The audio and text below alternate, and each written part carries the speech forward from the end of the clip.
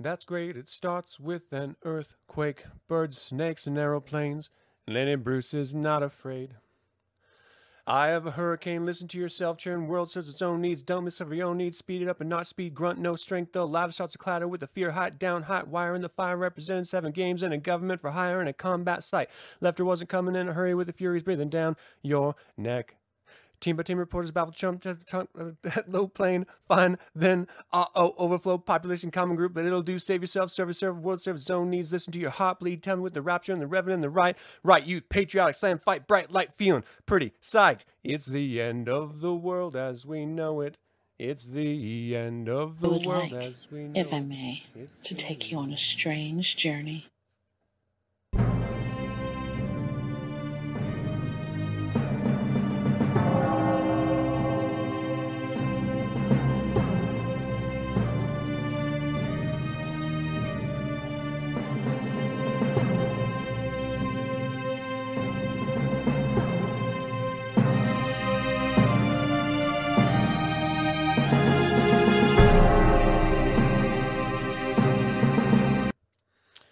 Welcome to 9 Cents. 9 Cents is a satanic perspective of our modern world, and I'm your host, Reverend Campbell. It is great to have you.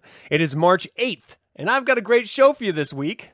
I got some heavy stuff to lay on you, but we're going to postpone some of the heavy stuff because, first and foremost, I want to let you all know I'm not 100%. I'm like floating somewhere around 70%. I got all sorts of like coronavirus things happening. I actually don't know if it's coronavirus. And it's probably not, but, you know, and actually, like, it's gotten to the fever pitch that I didn't go out to hang out with friends last night because of this that's going on, which is weird, because normally I just don't touch anyone, don't get involved in anything, and it's not an issue.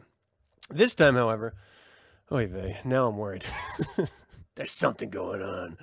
I guess maybe I shouldn't be licking doorknobs. I mean, when you have a hobby, you stick to the hobby. Come on, May, right? Well, I guess not. Happy International Women's Day, everyone. I know I said that in like a mocking way. I don't mean it that way. I'm actually honest. I was raised, as most people are, by women, but the household was primarily women. They taught me how to interact with other girls and how to treat them nicely. And I think the world is an infinitely better place, all in all, when more women have a voice in the society that they live in. It's that simple. And so I absolutely celebrate International Women's Day. I'm not one who is intimidated by strong women. I think those who are pretty pathetic. And so why not celebrate empowered women? And because most of the women watching this are satanic witches, bravo to you, ladies. Thank you. And doing the good devil's work that you do. I love it. So, Sláinte. All right. That being said, let me give a quick shout out to everyone in the chat room here. Lilith Malone. Well, how do you do? Zachary Bennett, good to see you, man. Jason, thanks for joining. Mr. Victor Wicked. What? All right. M. Ashworth, R.M. Hello. And for anyone else, oh, what's up, man? Anyone else coming in here? Dennis, how you doing? Thanks for joining live, Kyle. Good to see you. If you have any questions or comments throughout the course of this conversation, please put it out there in the chat. Have a conversation about it. That's what all of this thing is supposed to be about. Having a little bit of fun at the end of a long week with friends. And oh, has it been a long damn week. But before I get into anything else, I want to give you guys a quick rundown about what this show is going to be covering. In The Devil's Advocate, that's right, last week I was called out for virtue signaling, so I'm going to talk about virtue signaling. In The Infernal Informant, we got 2 articles. The first is Google tracked his bike ride past a burglarized home, and that made him a suspect in the burglary. The second article is Come and Take It. GOP Reverend Buck wields AR-15 in office, dares Biden and O'Rourke. So we're going to close this out with a wee bit of a discussion about train spotting by Irvin Welsh. I just finished this book for the very first time, been a fan of the film for a very long time. So we're going to talk about books, we're going to talk about Train Spotting, and we're probably going to cover a little bit of drugs because that's kind of what it's all about. All right, that being said, I want to give a shout out really quick here because this has been an insane week of realization for me. I have had a number of friends come out to me telling me that there are problems that they're dealing with. And so as one friend, well, let me put it to you this way. If you are a friend of mine, please listen to the following words. And if you're not, I don't know, put your hands over your ears and say la la la. Please take care of yourselves. I mean, it sounds stupid and trite to say, but for fuck's sake, do your annual medical doctor visits, do your biannual dentist visits, eat a balanced diet, get a fair amount of exercise in your life, try not to drink and smoke too much, just take care of yourselves. And by doing this, you will identify problems before they occur or become serious problems, or it will help you fight those problems that you will inevitably run across, because all life is a slow march to death. And that's what makes it so goddamn special. And for those of you whom I care about and whom I love, I want you to be around selfishly as long as possible so I can enjoy the fucking bright light that emanates out of you. I am incredibly grateful to know those of you whom I consider friends, and because I put such stock into you, I want you to preserve. So please take care of yourselves, people. It sounds stupid just out of nowhere if you don't know what I'm talking about, but again, a number of people that I've discovered just this fucking week. So please take care of yourselves. That being said, Rusty, good to see you. 1945126. Good to see you, man. Thanks for joining us. Strange. I went to go get a haircut. And the stylist, whom I always go to every opportunity I get, I think she's fantastic. She does great fades. This wonderful Latin girl. She started telling me about how horribly sick her husband is. How he has this massive flu that he's been dealing with for days that he's been dealing with this. Meaning, she's got it. If her husband has been dealing with the flu for days and her not getting it in that time is like slim to none. And she's sitting here cutting my hair and touching my head and my face and my neck as a carrier of the flu. Now, I'm not fanatical about like catching viruses and stuff like that. I'm not one of those people that's crazy over the coronavirus hype because, quite frankly, I'm not on social media, so I'm not inundated with it. I just get, whatever the news is putting out there from time to time. And so I haven't bought into the hysteria. But if you're touching my face and your husband has a flu that's so bad that he can't go to work and he has to go to the hospital, maybe call in. That's all I'm saying. I love you cutting my hair, but maybe just call in because I've got kids that I don't want to pass on a flu to. I have to deal with them getting sick and bringing it in the house. I don't want to be a part of the problem too. Like, come on, people. Man. All right. Anyway. Drives me nuts. Like, genuinely, if you're cutting my hair, if you are like all up in my shit with your fingers, maybe not tell me how deathly sick your loved ones are. Because the whole time I'm just thinking, I can feel the virus sinking in through my head. It's planting roots in my skull, man. Right? Like, I'm not the only one that would think that. It's not crazy. I'm not a hypochondriac. But don't be doing this. And then like, oh yeah, he was puking and vomiting and shit was all over the house. It was really disgusting. He had to go see the doctor because it's so bad. Fuck! It's like the plague. I have the plague now. All right. Anyway. I feel fine, except for the little sinus and throat thing. So maybe it's not COVID. Maybe it's just a cold. Sorry. I don't know. My wife and I were watching, what was it called? G.I. Jane, which, by the way, got terrible reviews. It's not great acting, except for Viggo Mortensen.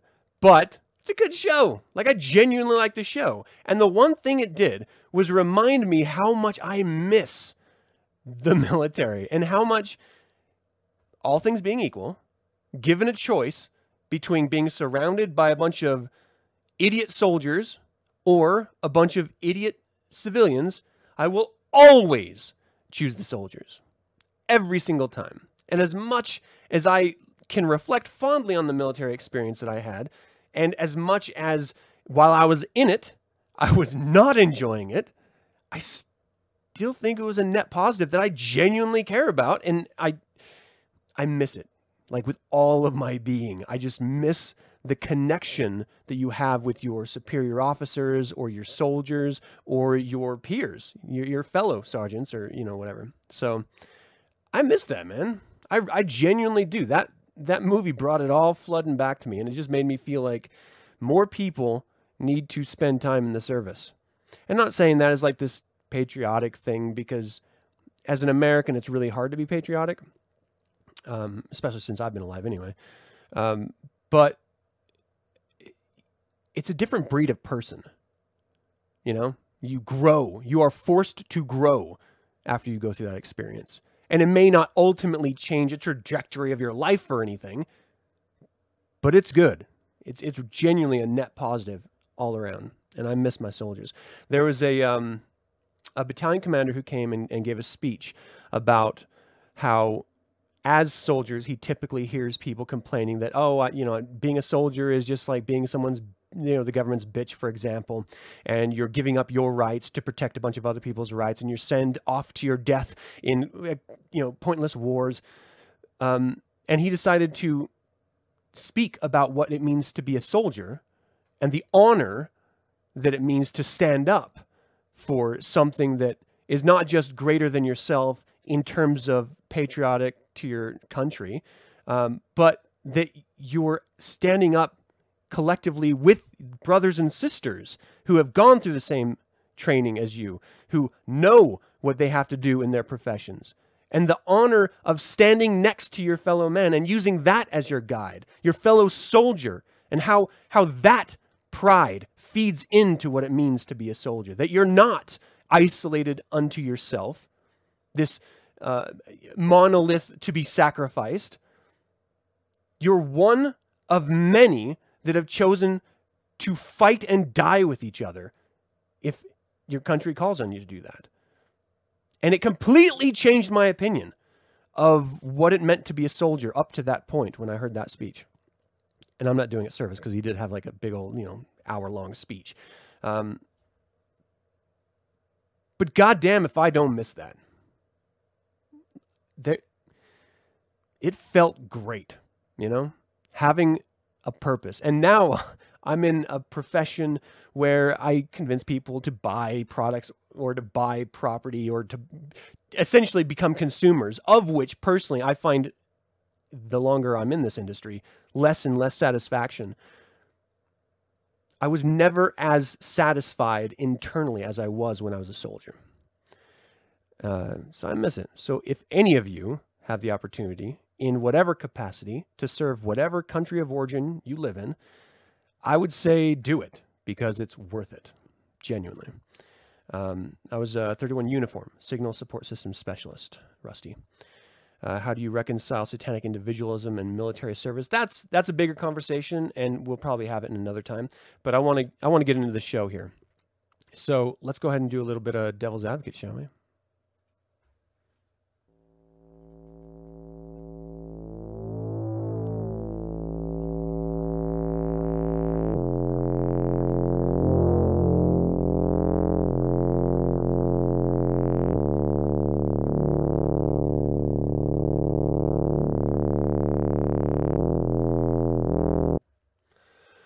All right, I wanted to talk about virtue signaling. So that we all are on the same page, The phrase virtue signaling has become a pejorative. Cambridge Dictionary definition is virtue signaling is the popular modern habit of indicating that one has virtue merely by expressing disgust or favor for certain political ideas or cultural happenings. It is incumbent upon the receiver of an opinion to decide whether or not the person is just sharing their ideas or whether they're virtue signaling. It's a pejorative. It's meant as an insult. Like, no one should be above... I'm trying to think. Probably should have thought about this before the show. That's not how I roll, so you're just going to have to deal with this. Like it's an abject negative to share what you consider to be bad behavior or good behavior in life, right? That's the culture that we live in nowadays. When someone says something that you don't like, then you're going to take the high road and call them all manner of names and say they're just virtue signaling and you're a higher state of person because you don't think the same way. But are you not doing the exact same thing by taking that stance? Can't you just accept someone's opinion as their opinion without it turning into some pissing contest? And in the context of a podcast that you tune into, what do you expect I'm going to do if not share an opinion? And if you don't happen to like that, then suddenly I'm virtue signaling? At what point are you not required to take responsibility for your own actions in either understanding perspective, opinion, or tuning into someone's fucking show that's based around opinions? Okay, so that being said, I do not know how, as a Satanist, a religion that is essentially defined by 9 satanic statements, in brief,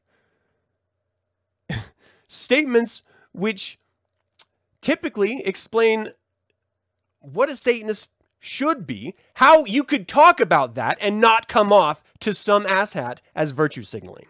In fact, a friend of mine, one Reverend Darren Desai, just released 9 Satanic Virtues, an essay which is, as he sort of framed it, Satanic Virtues corresponding directly to the Satanic Sins. So I want to go over these virtues. I didn't ask his permission. I hope it's okay. It was posted on the Church of Satan website. I highly recommend everyone go check it out, churchofsatan.com. It's worth the read. I'm not reading the whole thing, but I want to go over some of this. Because as Satanists, we act like we're sort of above the idea of having virtues. Like, because we're supposed to be ooky and evil and bad, how could we have any sort of internal virtue driving us, right? And yet there are. Abjectly, there are virtues that drive us as Satanists. And I would argue that if it weren't for those virtues existing and our using those virtues to drive us forward in life, we would not be Satanists because we would not be caring to manipulate the world around us, to formulate goals and chase them and realize real world successes. It is these virtues specifically that drive us to that end and allow us to get to that end. So let me get in here. Intelligence. As stupidity is a cardinal sin to avoid, intelligence is surely a virtue. Yeah. Here's a part of intelligence that I find frustrating that not enough people wrap their arms around. And that is understanding that other people have different perspectives than you. That your thought process is not the end all to human expression. That simply because someone else has a different opinion is not a direct threat to you, but being informed about those decisions will actually help you learn and grow as an individual. It actually benefits you. Competency. Pride doesn't become pretension if you deliver the goods and accept responsibility for your path. Yeah. Acceptance. Remain keenly aware that you are strange to the herd and expect no understanding from them. Self-awareness. If you meditate on yourself, you can expect the animal in the mirror. You would, I'm sorry, I read that wrong. You can accept what the animal in the mirror is. This is one that I think is very challenging. And I think it's very challenging, not just because we live in an age of deceit where we actively lie, and I don't mind lying to other people or if anyone lies to other people, but we lie to ourselves.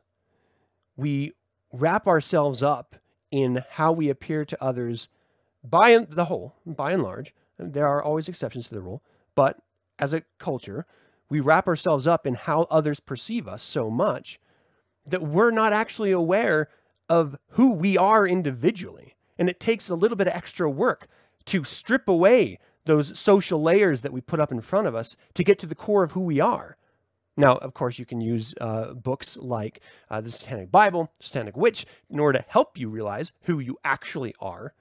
But until you do discover who that is, you will never be a successful Satanist. Self-awareness is incredible, and it's a virtue. Individuality. But how can you be an individual if you're all Satanists, if you're all wearing a sigil of Baphomet's, if you're all doing the same thing? Well, that's the key. Just because you're a Satanist doesn't mean you're like every other Satanist. In fact, I don't think I've ever met two Satanists who are exactly alike, let alone two human beings that are exactly alike. And we shouldn't, there's nothing wrong with seeing someone and finding whatever they're bringing to the table attractive, whether it's their style or their personality or how they present their profession or whatever it is, and being inspired by that and taking it and running with it in your own way. That doesn't mean you're copying someone. It just means that you're being informed by the society that you live in. That's a normal thing. But it's important to understand where you begin and where someone else ends. There is no cosmic satanic entity that everyone should aspire to. And if you think there is, you're doing it wrong. The emphasis of Satanism is on you, the individual. And that's why I find it so insane that you can have people who are literally claiming to be Satanists and yet collectively grouping together and dissenting to the organization that defined and defends the religion. Whether they're never been a member, former member, current member. If you have a problem with an organization that has nothing to do with you, the individual Satanist, and saying that somehow that informs you as an individual, you're doing it wrong. You misunderstood the whole game. Everything in Satanism is about you, the individual. Everything. And the exercise of being a Satanist is practicing lesser magic, achieving goals, and finding real-world success. That's what it's all about. If you can't understand that, maybe you're in the wrong religion. And all of the cabbage throwing and complaining about that which you have no power over, and that literally does not affect you, you're just complaining because you want people to look at you, you will never find success. You will never find happiness. You will never be an effective Satanist if a Satanist you are. Individuality, it's important. Perspective. This, in my opinion, goes hand in hand with intelligence, as I just mentioned already, so I'm not going to go over it again. But by having perspective, by informing yourself about others' thoughts, you not only understand, again, that you're not the only one in the world with the only ideas in the world and the only truths in the world, but you actually be able to navigate your own thoughts better, formulate stronger opinions and decisions, and realize that sometimes you had the wrong ones, and that's okay. And the wrong ones, not because some outside entity told you they were wrong, but because you came to those terms on your own through experience and study. And that's the best way to do it. Appreciation of history. Regardless of the field, a key to any success will be able to identify historical patterns. This is pretty big if you're ever going to try to impact the world around you. Understanding historical precedents and human behavior and where we've been and where we're going. It's pretty important, and it doesn't take a whole lot of your life to understand, so please be aware socially and politically of your culture that you're in. It's pretty important to your survival, I would say. And pragmatism. It's part of and parcel of self-awareness, but like perspective on a broader level. If you would probably get fired by outing yourself as a Satanist, don't out yourself as a Satanist. Just be content with your secret. If you have to change an opinion on the fly for personal safety or further momentum into whatever goals that you may have or love, then change your opinion. or lie. You can lie. It's okay. Just be pragmatic about the way that you approach the greater world at large. You don't always have to carry it on your sleeve, and you don't always have to have your Baphomet untucked.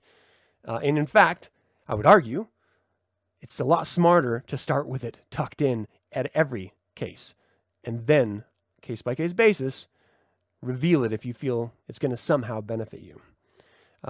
Refined aesthetics. Use aesthetic judgment to enhance your understanding of the world and get what you want out of it. So, I don't understand how someone can come across a podcast or just in general hear someone else's perspective about something and write it off by saying, oh, they're just virtue signaling. At no point in this show or any previous series that I've created history have I ever expected anyone to believe everything the way I see the world or the way I present it. I expect we are human adults. We are Satanists. And so we are going to study, not worship. We are going to appreciate others' opinions for just that fact. They are their own opinions. They came to it somehow. Maybe it's misinformed. Maybe it's ill-informed. But until they can discover truth for themselves of reality, that's where they are. And that's where I am when I give my opinions. And I think it's important to make sure that you understand simply because someone else has a dissenting opinion from yours does not mean they're attacking your opinion. We can share different ideas. We can disagree. It's okay. I don't mind it. And if you have a coherent argument to put up against mine, put it up there.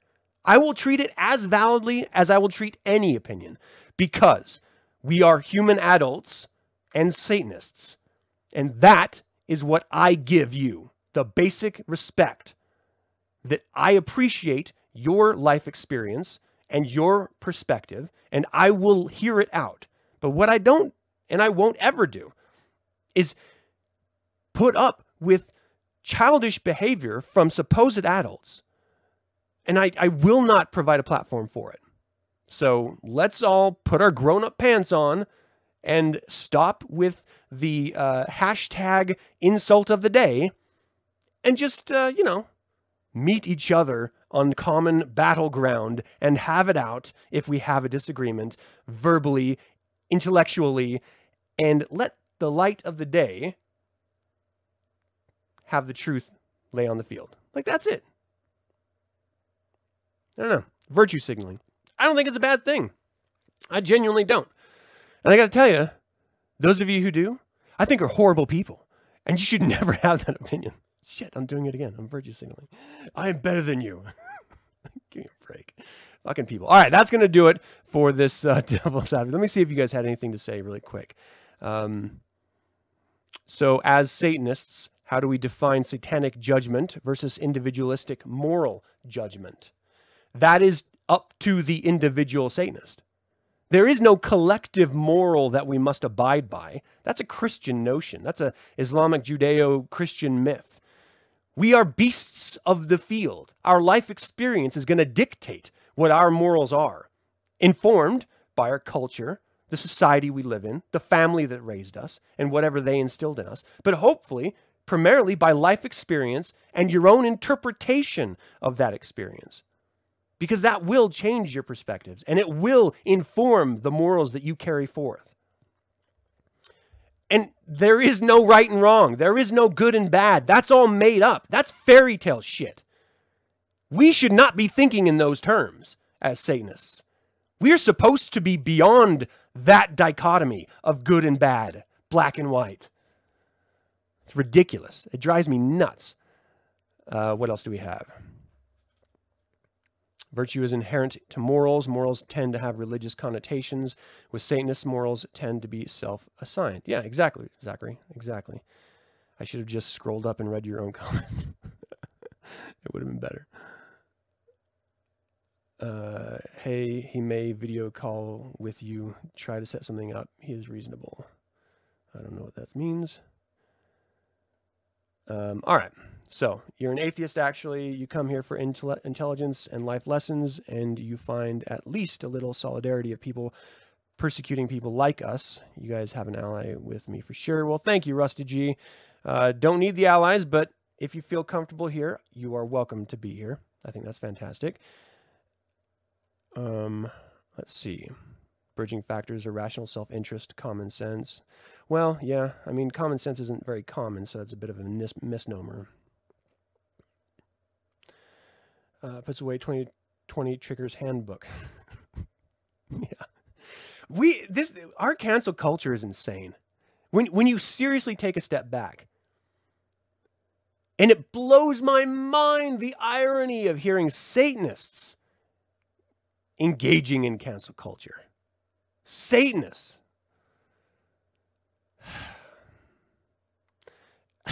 We're supposed to be better than that, more informed than that, willing to be wrong.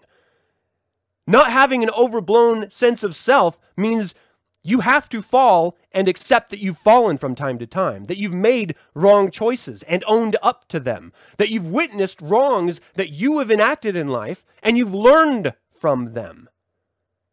That's humbling. That makes you more of a real individual, not higher and greater than all others. And whether you fall in a specific zone of the political spectrum, or whether you just distance yourself entirely from it, that's okay. That has nothing to do with Satanism. Nothing. And in fact, the fact that you either choose to be choose to be a part of a particular party or not, or distance yourself entirely because you're choosing it actively, that's better. So whether you're a staunch conservative or a staunch libertarian or a straight up liberal, it doesn't matter. You can still be a Satanist and be any of those things and be just as authoritative and powerful in the life that you lead. We've got to stop with this ridiculous self-destruction of our culture. It's okay if there are statues that have been erected in the past to horrible people. That's been always the case. It's okay if they exist still. It doesn't mean that everyone believes everything that exists in this current day. And being aware of that history, having it actually open to be read and understood, is going to help it so that doesn't happen again for future generations down the line. But if you whitewash it, if you wipe it all away, then people aren't going to be informed about it. They're not going to realize the missteps that were taken that got those people there, if there are missteps at all. We have to stop trying to silence the world at large if it differs from our opinion. And we have to hear what they're actually saying. You don't have to agree with it. You don't have to like it.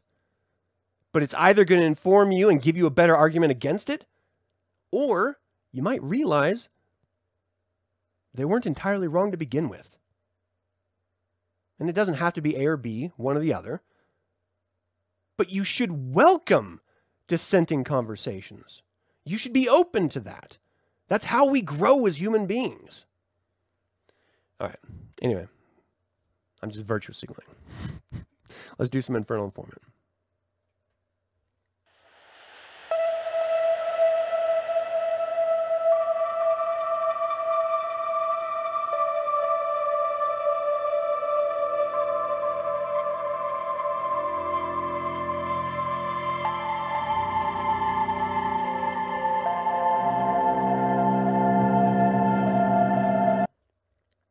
This is real, people. This is real. All right, so this article is from NBC News. Google tracked his bike ride past a burglarized home, and that made him a suspect. All right, so Google's legal investigations support team wrote this gentleman to let him know that local police had demanded information regarding his Google account. He has an Android phone, which was linked to his Google account. And like millions of other Americans, he used an assortment of Google products, including Gmail and YouTube. And now police seemingly wanted access to all of it. He says, quote, "I was afraid I was going to get charged with something, and I didn't know what." So if the police are asking for your information and you don't know about it, I could understand why you'd be terrified. And even if you didn't do anything wrong, you would still be completely freaked out. Well, this gentleman was. The notification from Google included a case number, so McRoy searched for it on the Gainesville Police Department's website and found a one-page investigation report on a burglary of an elderly woman's home 10 months earlier. Because the police had no suspect, after 10 months, they started doing what's called geofence warranting.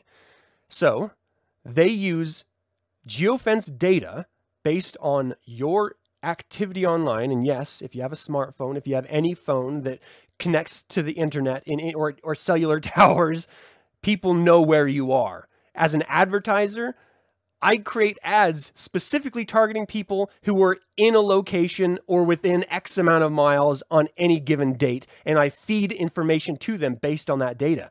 Well, governments use that data in order to find perpetrators, right? So they're trying to solve who this burglar was. This guy was on his bike riding around the same route he rides all the time, tracking his exercise, which is a very normal thing to do. But it meant that he went past his burglarized house 3 times in like a week or something.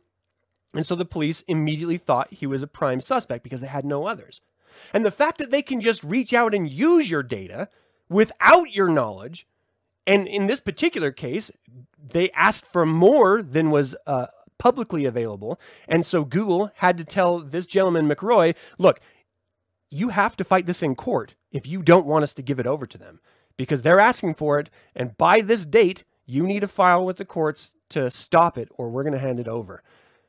And so I would be freaked out too. All of a sudden, I'd be going through all my thoughts like, oh my gosh, which porno sites have I visited in the last however many days they're searching? You know, like, what do I have in my browser history? You know, you can go down many rabbit holes in the internet, and every once in a while, you run into a place where you're like, and you click out. It's still there. They don't know how long you hung out there. They don't know if that's your regular stomping grounds. It just happens to be there. I would be losing my shit too. And it's a very messed up situation. Okay. So he was worried if he went straight to the police that he was going to be arrested. I would honestly be concerned too if they're already asking for your private data. So he went to a lawyer, Caleb Canyon, who dug around and learned that the notion had been prompted by a geofence warrant, a police surveillance tool that casts a virtual dragnet over crime scenes, sweeping up Google location data drawn from users' GPS, Bluetooth, Wi-Fi, and cellular connections from everyone nearby. Every one of you. Me, too. Our data is being stored. This is what Snowden got in trouble for that he reported to the public. This is what the government has been doing illegally since the Patriot Act, since September 11th. We don't have any privacy. It is all being stored. And if some government entity at any time wants to find out about you or anyone within any given area that you happen to live in, all of your data is now subject to their perusal. Now, it's a huge constitutional issue that is being fought in court and through legislation, and it is never going to be going away anytime soon. State and federal law enforcement authorities were increasing rapidly their geofencing warrant techniques by more than 1,500% from 2017 to 2018, and by 500% from 2018 to 2019. It's just getting worse, and all of your data is out there. January 31st, Kenyon filed a motion in Alachua County Civil Court to render the warrant null and void, and the state's attorney office withdrew the warrant, asserting in a court filing that it was no longer necessary. He was no longer a suspect. On February 24th, he dropped his legal challenge. And again, you can say, well, what are you worried about? If you didn't do anything wrong, then why do you care if people are looking at everything you've done? Except that our country tells us that we have a right to privacy and innocence until proven guilty. And by stealing our data without our knowledge, by building up profiles about us and charging us or filing a warrant for your arrest for something that you had nothing to do with, simply because your geodata was in a specific area without any other evidence, well, it's gone wrong, and it's gone wrong before. In Arizona, there was a case where a man was mistakenly arrested and jailed for murder, largely based on the Google data received from a geofencing warrant. This is all illegally done. Like, it is against the U.S. Constitution, but it's being done. And government agencies love it because it helps them catch criminals. And citizens may like it because it helps them catch criminals. But every once in a while, the wrong person's caught up in it. And that's why I have a serious problem with it. And so I would just make an argument to everyone. You'll never, in this world, be able to live off-grid. Very few people are capable of doing it, certainly not in industrialized nations. You have to work at it if you're going to do it. So, be smart. Turn off trackers on your phones. Do everything you can to make sure that your digital footprint is limited. Stop sharing your fucking food photos or contributing in every hashtag argument online, and just be content with living in the real world. And then the actuality of you finding yourself in a situation like this is very slim. And I don't like the idea, the argument that says, why do you worry about it if you didn't do anything wrong? We have a right to privacy. We are supposed to have a right to privacy in this country. And whether or not I need it doesn't matter. We are supposed to have it. And I don't want to start giving up the rights that my country gave me for a sense of security. We've been doing it since September 11th and arguably before that. And we're doing it every day by engaging in social media and by sharing every single stupid fucking thought that comes into your stupid fucking head. How about you just stop? Right? It's possible. You can make a choice and just stop. All right. I read the article and it just sort of like started clicking in my head like, there's nothing we can do about this. There's nothing we can do about this.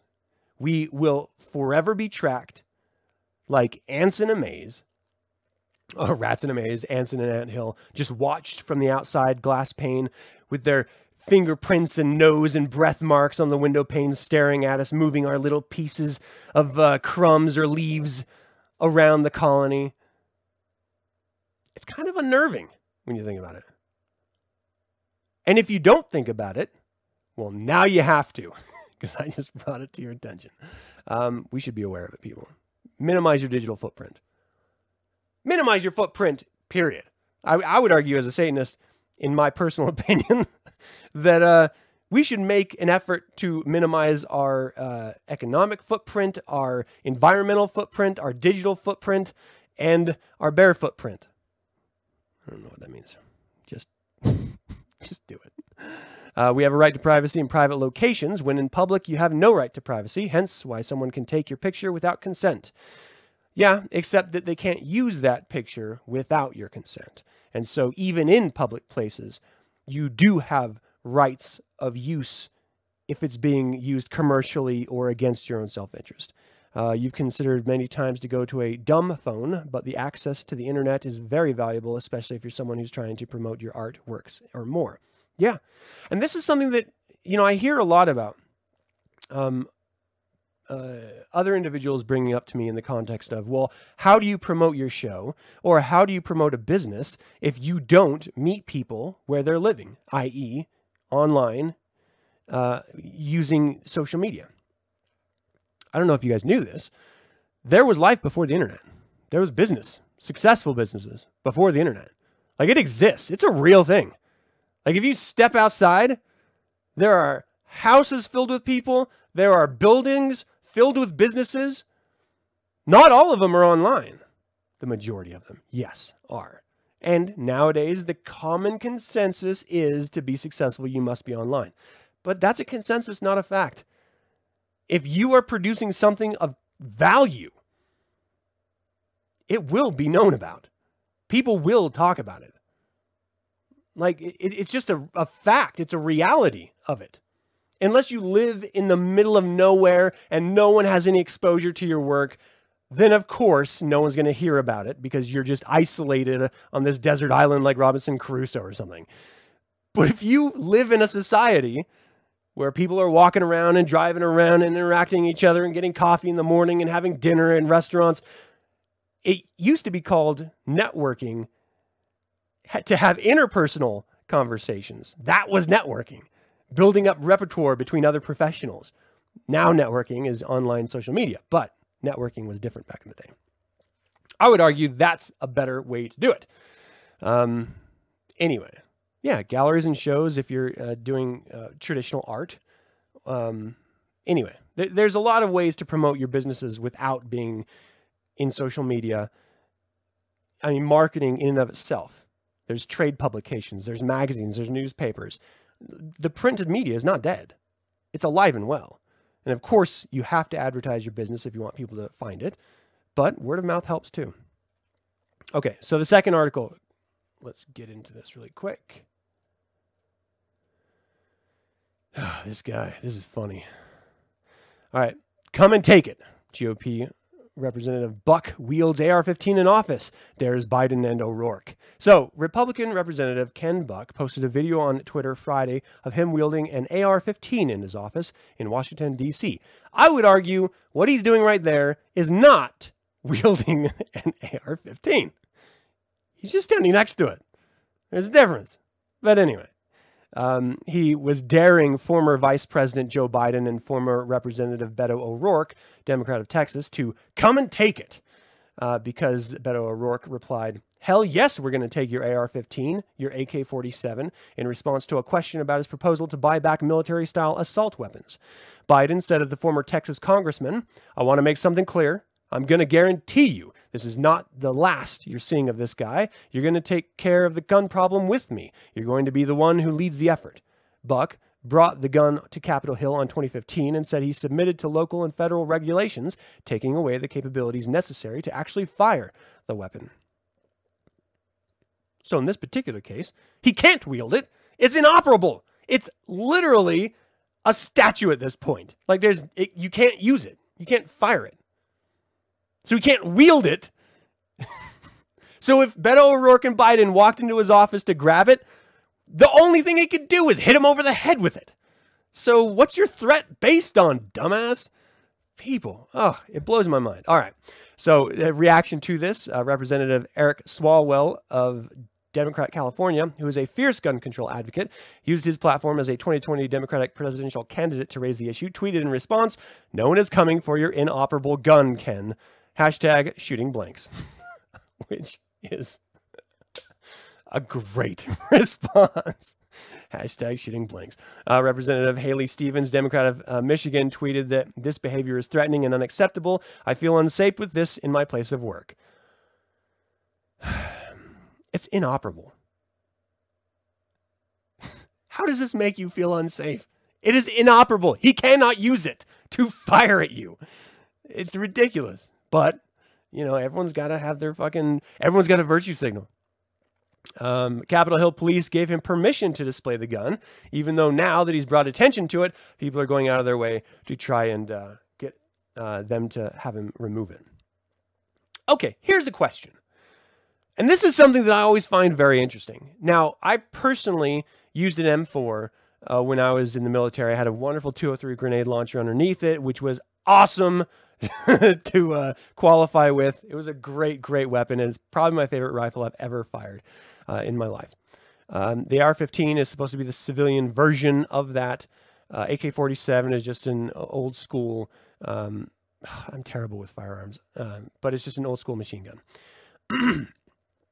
So if you want to get rid of assault-style weapons, then it makes sense that you would use your position in politics to do so. And everyone who's in opposition, the greatest argument they make is that if you ban these types of weapons, only criminals will have the weapons.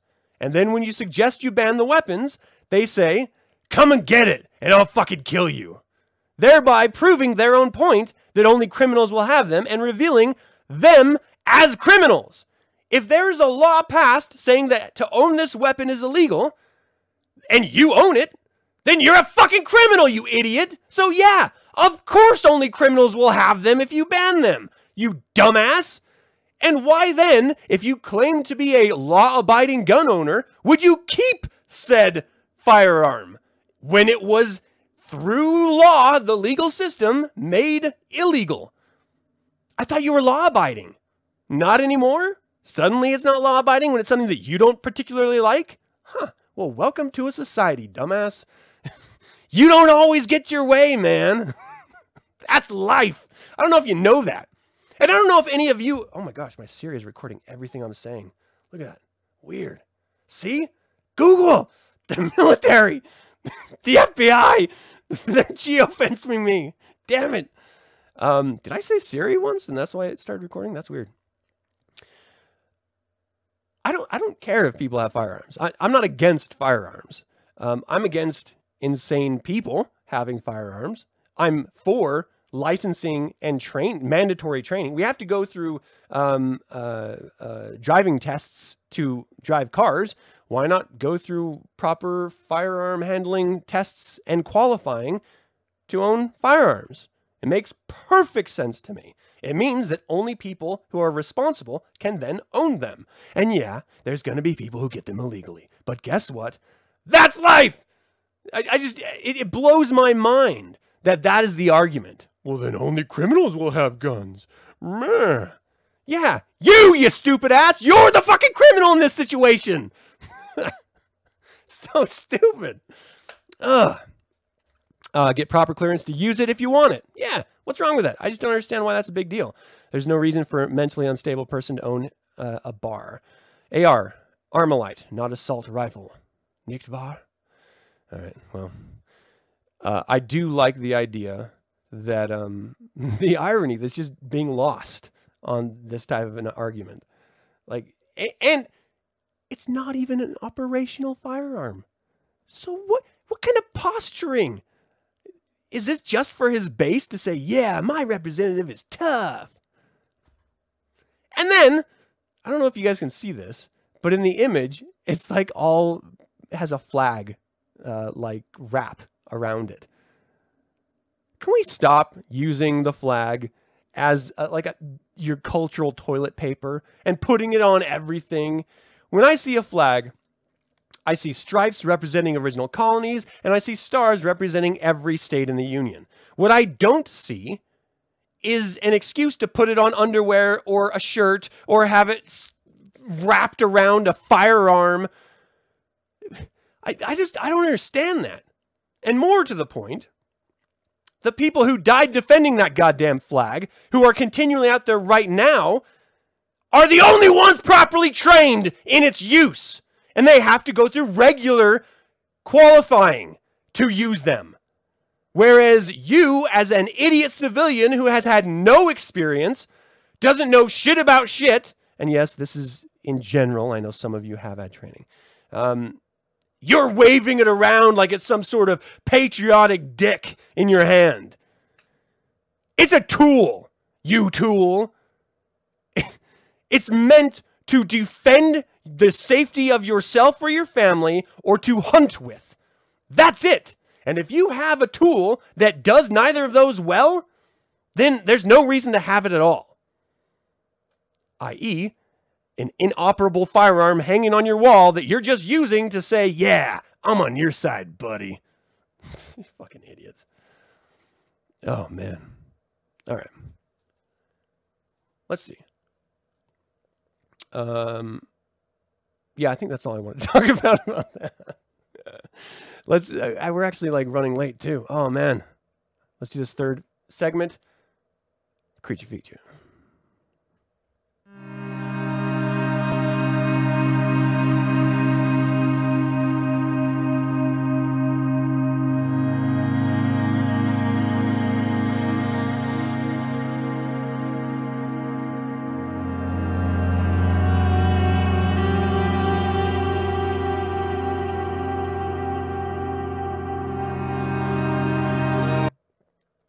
All right, let me switch up this image here. We're going to be talking briefly. Oh, I love this book. Trainspotting. So I was in college and I had already seen the movie a few times. It was released, man, I can't remember when the movie was released. It was the late 90s, I think. Anyway, I saw the movie, fell in love with it. And then when I was working at a Barnes & Noble cafe, putting myself through college after the military, I ran across the novel by Irvine Welsh. Here's the problem with the novel, is that it's a collection of short stories written in either Scottish English, or British English, phonetically. Phonetically. It is a difficult read for this guy to understand what he's reading. Like, I can hear accents and I can understand what they're saying, but just for example, I have a Robbie Burns poetry book on my shelf behind me. Trying to read that, because it's phonetic too, is a nightmare. And then trying to discern what is being said in the phonetic reading of it is a nightmare. And so I didn't even try to read this book after I picked it up at the bookstore for the first time. And it wasn't until years later that I got the audiobook and I just started listening to it. And again, love the movie, love the book. It is great. Now, what's different about the movie and the book is that the movie is all told from Renton's perspective. And it's, Ewan McGregor is playing Renton, Mark Renton, Rent Boy, as they call him. The novelization is actually told in 7 different parts, and it's primarily from Renton's perspective, but each chapter and each book has different people narrating it from within their own heads. So this was the first novel by the Scottish writer Irvine Welsh, published in 1993. It was set in the late 1980s about heroin users, ostensibly. Now, of course, it's a whole bunch of other people surrounded by addicts and addict culture. So whether it's alcohol, drugs, sex, everyone in here is an addict of some sort. The primary characters are Mark Rentboy Renton, Simon Sickboy Williamson, Daniel Spud Murphy, Francis Franco Begbie, Davy Mitchell, Tommy Lawrence, Rab Second Prize McLaughlin. And again, it's just an exploration of individuals in a time. So in the same way that Bret Easton Ellis does these really wonderful sort of, and it's tough to say period pieces, but ultimately that's how I perceive them, of Less Than Zero, or even American Psycho. These moments captured in time, centered around interesting characters, that's exactly what this is. And if you've ever grown up in any type of drug environment, then you immediately start connecting with behavior and types of personalities that you find in these stories that are being told in this one book. It is so good. And you're just laughing out loud in some cases, or you're absolutely horrified and stricken with sadness or internal pain because of what these characters are going through. And if you've ever seen the movie, there's this really horrible moment that is sort of a life-changing trajectory event for Sick Boy, where a baby that he helped father ends up suffocating to death while Renton and the mother were high on a heroin binge. And it just fucks up his entire perspective on life, and he loses it, and he sort of just leaves town, and he ends up becoming like a pimp. But the story is so absurd that it can be nothing but reality. Like, that's what's so wonderful about it. I never lived in a den like they live in, but I was around a drug culture growing up. I was living out of this weird guy's apartment, a duplex, where we had tons of different people coming in. The drug of the day was cocaine and crystal meth, and it was just pervasive. It was everywhere in that house. And so not running across these sort of crazy trip experiences of dropping acid and everyone going downtown and crawling around graveyards, or taking a bunch of cocaine and going to clubs, and like coffee bars was a big thing when I was a kid, where everyone, all the goth kids and metal kids and stuff would go to coffee bars. Most of them were gothic oriented or something. But that was just like, that was the day. These are the people that I knew tangentially or directly. And I'm reading about it in a completely different country, in a completely different time, through someone else's personal life experience and fictitious end. And it's fascinating. I absolutely loved it. So again, I had a hard time reading it, because for me, reading Scottish dialogue phonetically is very challenging. But hearing it, as you do with an audiobook, It's no problem at all. And so I highly recommend, if you have not read it, the book Trainspotting, if you like the film, but the barrier for you was that phonetic writing style, pick up the audiobook, because it is genuinely good.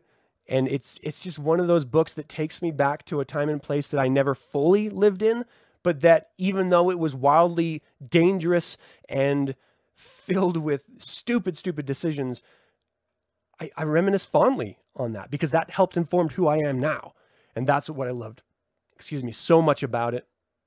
Check it out. It sold over 1 million copies in the UK by 2015 and has been translated into 30 different languages.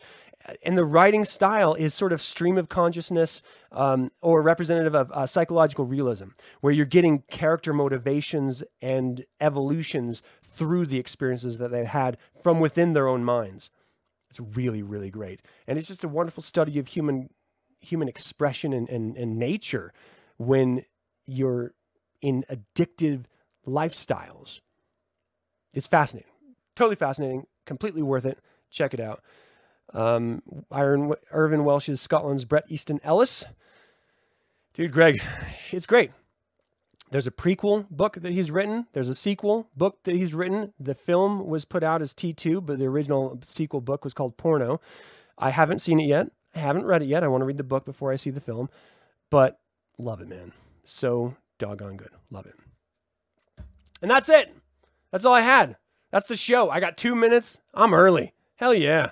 Hey, dog. Thanks for joining. Even if you're late, you can always watch the show after the fact. Thank you guys for tuning in. Thank you for joining in the chat and sharing your thoughts and everything. Assault rifle, any variation, immediate, intermediate range, magazine-fed military rifles, such as the AK-47, that can be set for automatic or semi-automatic fire. Yeah, I think there was a confusion, Zachary, when I said AK-47 was an assault rifle. The individual thought I was saying that's what AR meant, and that's not what I was saying at all. It's a machine gun. Like that's what it is. So that's all I was getting out. It's interesting. You'll have to pick it up. Different perspectives. It sounds has a lot to offer, although the writing may be odd. I find that appealing. It is a little bit to get used to, but again, brilliantly written. Really, really great. Like I highly recommend it. You know, I've read Bret Easton Ellis's American Psycho twice. Again, you know, I'm a movie guy, so I've seen the film dozens of times. And then I just picked up the audiobook because I do a long commute to and from my profession. And so I have a lot of time to listen. The audiobook is just wonderful. It's fascinating hearing, because when you read, of course, you have your own inner dialogue and your own inner voice that you're hearing it from. When you watch a film, then you start to attach the actors to the roles that you're hearing and reading on your behalf. It's interesting hearing someone else read the same novel that you've known and you've read multiple times and you've seen the adaptations of on screen, and you get different takeaways through those different ways of receiving it. And that's what I love about storytelling. And whether or not that story is a hand-down folk tale through different cultures and time, and it naturally evolves, or whether it's written by the author, sold to a studio, the studio makes a film, they do a stage adaptation. Each time that story is told, it's in a slightly different way, or there's different focuses on different elements of that story. Or if the story is recounted to you, the individual recounting it are going to latch onto pieces of that story that really spoke to them, that may not be the ones that you would pick up on, but you're getting a different take of that story. This is human expression 101. This is how our history was written, through storytelling. The creative imagination that all of us have within us to be able to consume a narrative, twist it to our own cultural or personal reflections, and then share it back out again and allow the story itself to have a life of its own through its retelling. God, it's a brilliant way to experience what it means to be a human, or how human beings interpret the world around them. That is what I love so much. So I want to know, damn it, what are you guys reading? And if you're not reading, do it. Pick up a book. Just go to a library. Hey, guess what? Socialist organizations out there exist. In the library, the public library in America, I'm sure other countries have it too. Just go. Get lost in the rows and rows of different stories that you can literally pick any of them and just start reading and just start learning something brand new, or hear a story from a different perspective or told in a completely different way.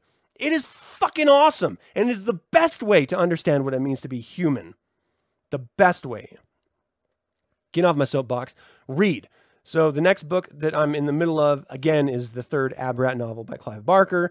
I'm a huge Barker nut, whether it's film or whether it's novels or short stories. I've read everything he's put out, and I haven't, for whatever reason, been able to sit down and get through the third Abrat book yet. I have 5 different books that I'm reading at the same time. That's just what I do. I start something and then I stop it, and I'm like reading other things, or I'm listening to different books, and then I'll perform readings of other books, and then I'll go back to other, it's just a never-ending cycle of different literature that I'm going back to until I eventually finish it and pick up another one as I'm still reading the others. I don't know if you guys do the same thing, but I'd be interesting. Oh, dude, I love Dracula. That is such a great book. Read. For fuck's sake, read. If you don't want to read with your eyes, then read with your ears, because your brain consumes it the exact same. Get audiobooks. It's completely worth it. Hearing stories, it's great to sit in a movie, but you get so much more depth of character and setting in a novel where you can just consume it at your own pace, and you're not trying to wait for the next 15-minute inciting incident on screen. You can just sit back and enjoy it and revel in it. And when something happens, you can just stop and just let it wash over you and be in that moment and feel that moment. And then continue at your own pace. It is the best thing ever. So please, people, read.